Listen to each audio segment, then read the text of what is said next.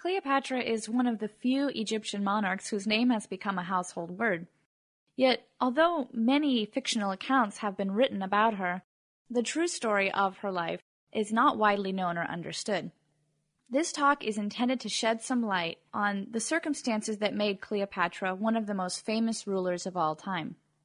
About 500 years before Cleopatra's birth, Egypt was controlled by rulers from Persia. This was not the first time that Egypt had been under foreign domination. However, the Egyptians strongly disliked Persian occupation. Enter Alexander the Great. He was a young man from Macedonia, the country that bordered Greece and shared Greek customs and language. Alexander had a dream to conquer the world. In fact, he succeeded in conquering much of the Mediterranean area and parts of the Middle East as well. In the year 332 before the Common Era, Alexander arrived in Egypt. He succeeded in driving the Persian rulers out. The Egyptians were happy to be liberated from Persian rule, so they declared Alexander to be a pharaoh. Upon Alexander's death in the year 323 before the Common Era, his territories were divided amongst his generals. The Macedonian general Ptolemy was given control of Egypt and was later crowned pharaoh. His descendants would rule Egypt for almost the next 300 years. In the Ptolemaic dynasty, virtually all of the male children were called Ptolemy, while the female children were called either Arsinoe, Berenike, or Cleopatra. The Cleopatra that we know was actually Cleopatra VII. Her father was Ptolemy XII, also called Auletes. His wife was also his sister, Cleopatra V, called Tryphene. Their children were daughters Berenike, Cleopatra VI and Cleopatra VII, and Arsinoe, and also sons Ptolemy. There were two, Ptolemy the 13th and the 14th. Cleopatra was born in the year 69 BC. When she was still just a young girl, the people of Alexandria, Egypt's capital, rioted and drove Auletes out of the city. His daughter Berenike was installed as ruler. Within a short amount of time, she had strangled her own husband and also one of her sisters, Cleopatra VI, so there would be no challenges to her rule. Only the youngest children were spared, that is, Cleopatra VII, her sister Arsinoe, and her two younger brothers named Ptolemy. However, their father, Auletes, was still alive, and he had gone to Syria in order to get help. Finally, he was able to get the help of the Roman general Pompey. Pompey helped to bribe the king of Syria. The king of Syria lent Auletes an army, and with this army, Auletes marched on Egypt. Thereafter, he had his daughter Berenike beheaded for treason and had himself reinstalled as the pharaoh. Auletes died not long after. His eldest child and heir was Cleopatra. According to the Ptolemaic custom, she was installed as ruler along with her younger brother. This was Ptolemy the 13th. Cleopatra and her brother did not get along very well with one another. One of the problems was that they had learned their father Auletes had put Pompey in charge of his will and also made him the guardian of his children. To make matters worse, her brother's advisor Pothinus was a very mean and nasty character. He was plotting to have Cleopatra killed, and when Cleopatra learned about the plot, she herself fled to Syria in order to raise an army to defend herself against her rebellious brother. However, there was also trouble brewing in Rome at this time. The Roman general Pompey was the son-in-law of a very important person in Rome. This was the Speaker of the Senate as well as a powerful general. His name was Julius Caesar. Caesar and Pompey had a disagreement that started a civil war, and when Pompey found himself in trouble, he decided to go to Egypt for protection. He figured his foster children would offer him a safe haven. However, he was sadly mistaken. The advisor Pothinus wanted to gain favor with Julius Caesar, so he had Pompey executed and sent his head in a box to Julius Caesar, thinking this would make Caesar very happy. What Pothinus did not know was that in spite of the disagreement, Caesar still considered Pompey his friend, and he was outraged by what had happened. So he had Pothinus executed and took over the palace at Alexandria. His next move was to order Ptolemy and Cleopatra to come before him so that he could peacefully settle their dispute. Now Cleopatra was at the border of Egypt, and she knew that she could not just walk into Alexandria, because her brother's troops probably had orders to kill her on sight. So this is where she came up with the legendary plan. She had herself rolled into a carpet and had the carpet delivered to the palace as a gift for Caesar. When the carpet was unrolled, Cleopatra emerged. Apparently, Caesar was very taken with her wit and courage, and it is reported that he instantly fell in love with her. When Cleopatra's brother arrived at the palace shortly thereafter, he found his sister with Caesar and he was furious, so he ran off to get his army. 6 months of warfare followed. In the end, Cleopatra was victorious. Of course, she had the help of the Master General Caesar. At the end of the war, Cleopatra's brother drowned in the Nile River. Whether this was an accident or not, no one can really say for sure. Cleopatra and Caesar indeed celebrated their victory by going on a 2-month cruise along the Nile River. On the way, Cleopatra became pregnant with Caesar's son. He was called Ptolemy Caesarion, meaning Little Caesar. Caesar himself had to return to Rome in order to settle his affairs, but Cleopatra did not want to be parted with him, so she soon followed. Cleopatra stayed in one of Caesar's estates along the Tiber River, in spite of the fact that Caesar was already married to a woman in Rome.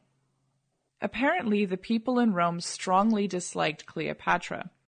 One reason was that they were a very conservative people, and Cleopatra seemed very outrageous to them. Also, at this time, Rome was a republic. They did not have a king or a queen, nor did they want one. So they found Cleopatra to be a threat. Rumors were circulating in Rome that Caesar intended to divorce his Roman wife and marry Cleopatra, and then declare himself to be the king of Rome. A number of senators conspired against him. The senators assassinated Caesar in the Senate building on March 15th of the year 44 before the Common Era. Once Caesar was assassinated, Cleopatra realized that she was in danger for her own life, so at this point she returned to Egypt. At Julius Caesar's funeral, his lieutenant Mark Antony gave a very moving eulogy. The speech was so moving that the citizens of Rome forgot all of their suspicions about Caesar trying to make himself king. All they remembered were the good things that he had done for Rome, and Caesar's assassins were subsequently hunted down and killed.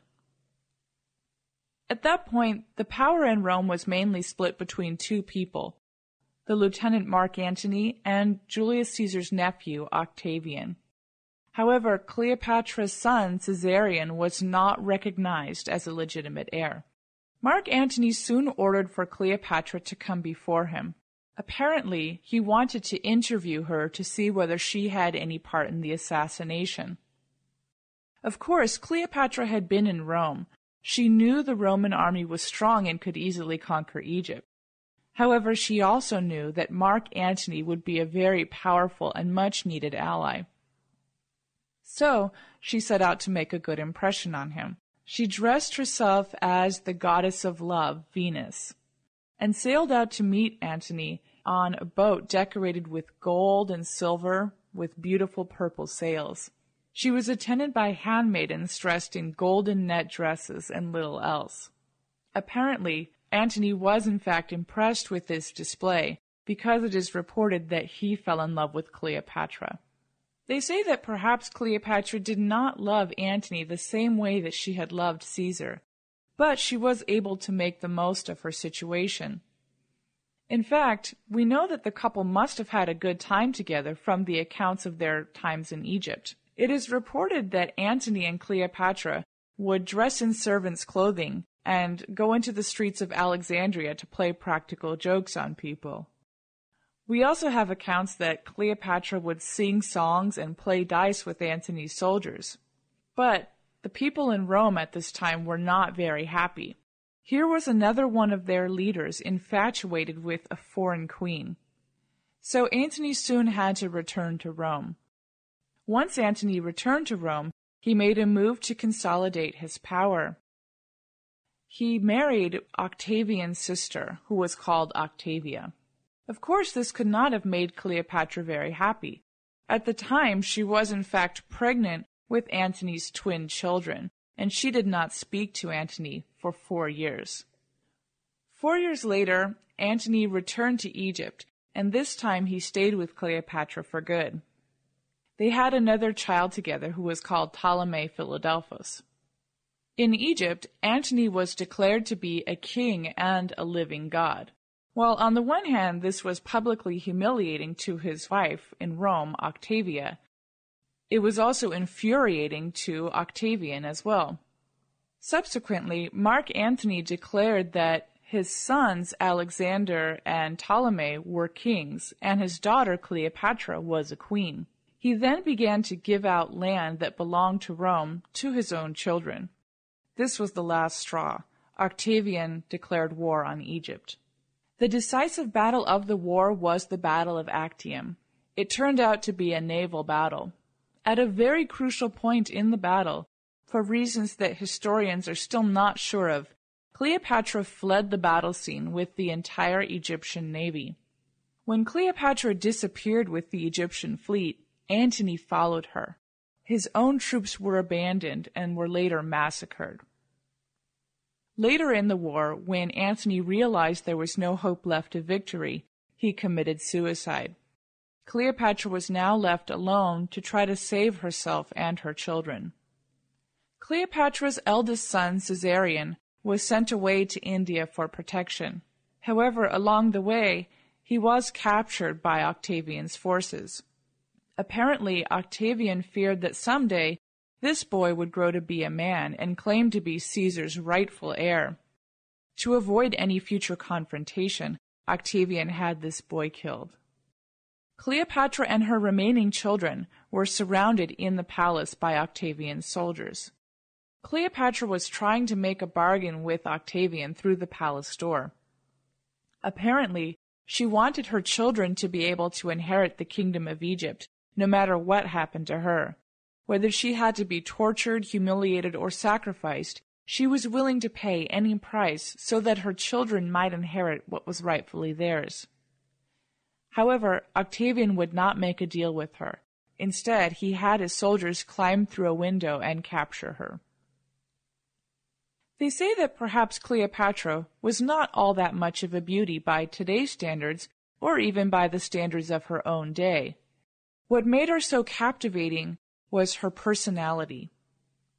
She was a very intelligent woman, as she was very well learned, and spoke at least 9 languages, her native Greek, as well as Egyptian, Hebrew and Aramaic, and several other languages as well. Some accounts actually say her voice was like music. It was her persuasive powers that allowed her to escape from Octavian. Octavian allowed Cleopatra to go to Antony's gravesite, where she was supposed to have a funerary feast. This had long been a custom in ancient Egypt. However, at the gravesite, Cleopatra had a deadly cobra smuggled to her and committed suicide. Octavian took pity on Cleopatra's remaining children. They were taken to Rome, where they were raised by Octavian's sister, Octavia. This is an interesting twist on things, as of course Octavia was Mark Antony's widow, and she was the one who ended up raising Antony and Cleopatra's children. While we have no record of what happened to the youngest child, Ptolemy Philadelphus, we know that Cleopatra's daughter became a queen in her own right, through her marriage to the king of Mauritania, Juba II. One of the descendants of Cleopatra's daughter in the 200s of the Common Era was the warrior queen Zenobia of Palmyra. She conquered much of the eastern Mediterranean area and was finally stopped by the Roman forces. She eventually moved to Rome and married a Roman governor. One of her descendants about 200 years later was the Bishop of Florence, Zenobius. If you trace the family tree, there could still be people living today who can lay claim to being Cleopatra's descendants.